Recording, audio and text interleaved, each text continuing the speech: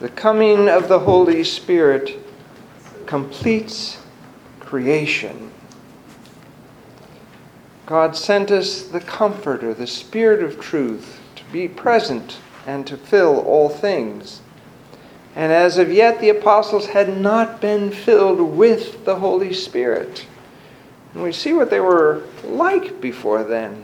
They were a rambunctious kind of group, doing all kinds of things. They were trying to follow Christ. They were trying to be good. They were trying to be obedient. But they were a mess. They made a lot of mistakes.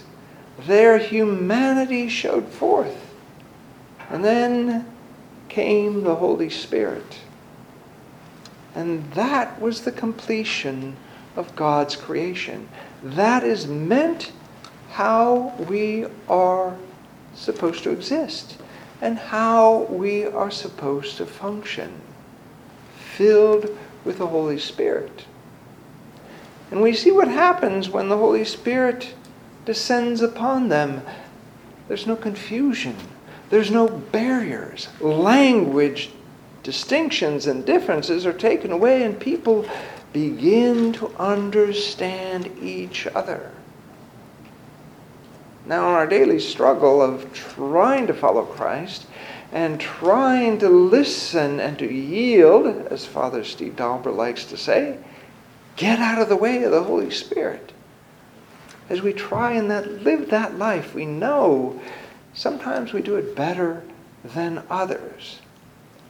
But when we do it right, there's peace, there is joy, there is truth. There is no lying to ourselves, lying to one another. There's no dysfunction. There's wholeness and holiness.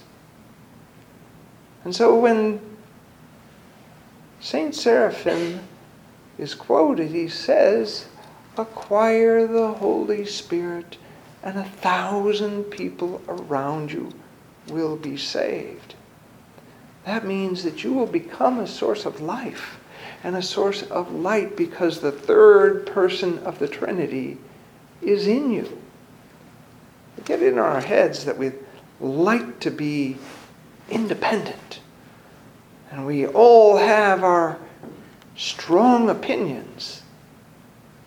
And we are all unique individuals.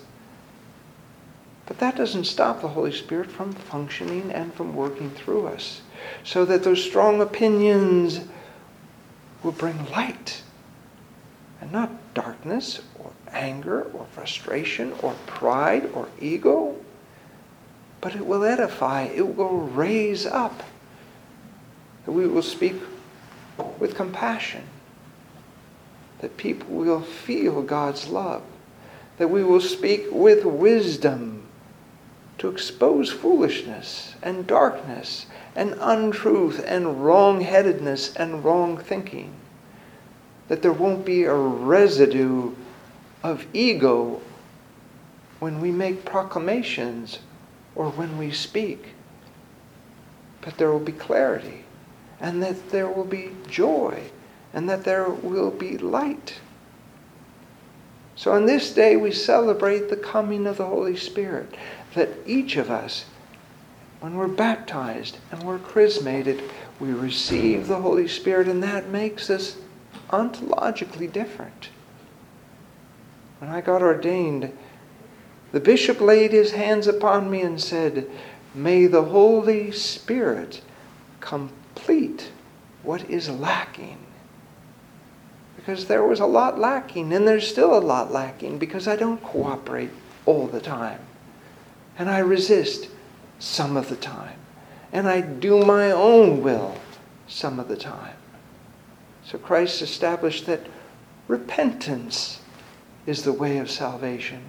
To recognize and to cooperate with the Holy Spirit as we grow and as we live.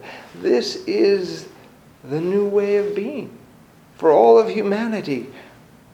To acquire the Holy Spirit, to be filled with the Holy Spirit, to live not just as we did before the Holy Spirit came, with our conscience and with laws to try and get us to behave, Good luck with that. We did our best.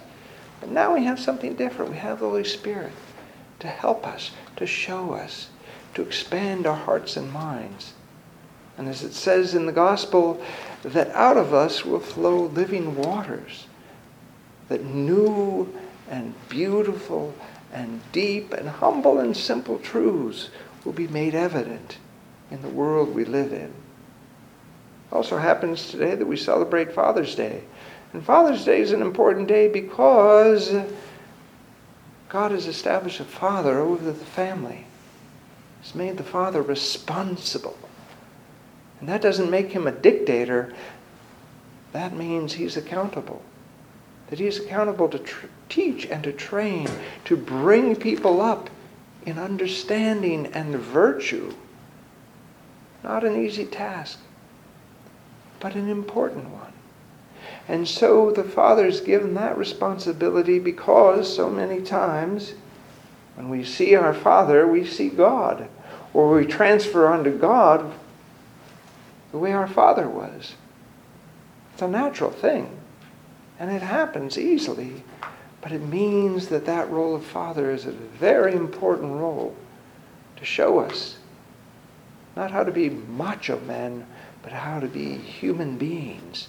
To be brave, to be humble, to be dignified, to treat people with respect, and to take up as much responsibility as we can.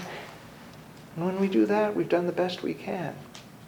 And then our families will be healthy and whole. Our children will be healthy and whole. Our society will be healthy and whole.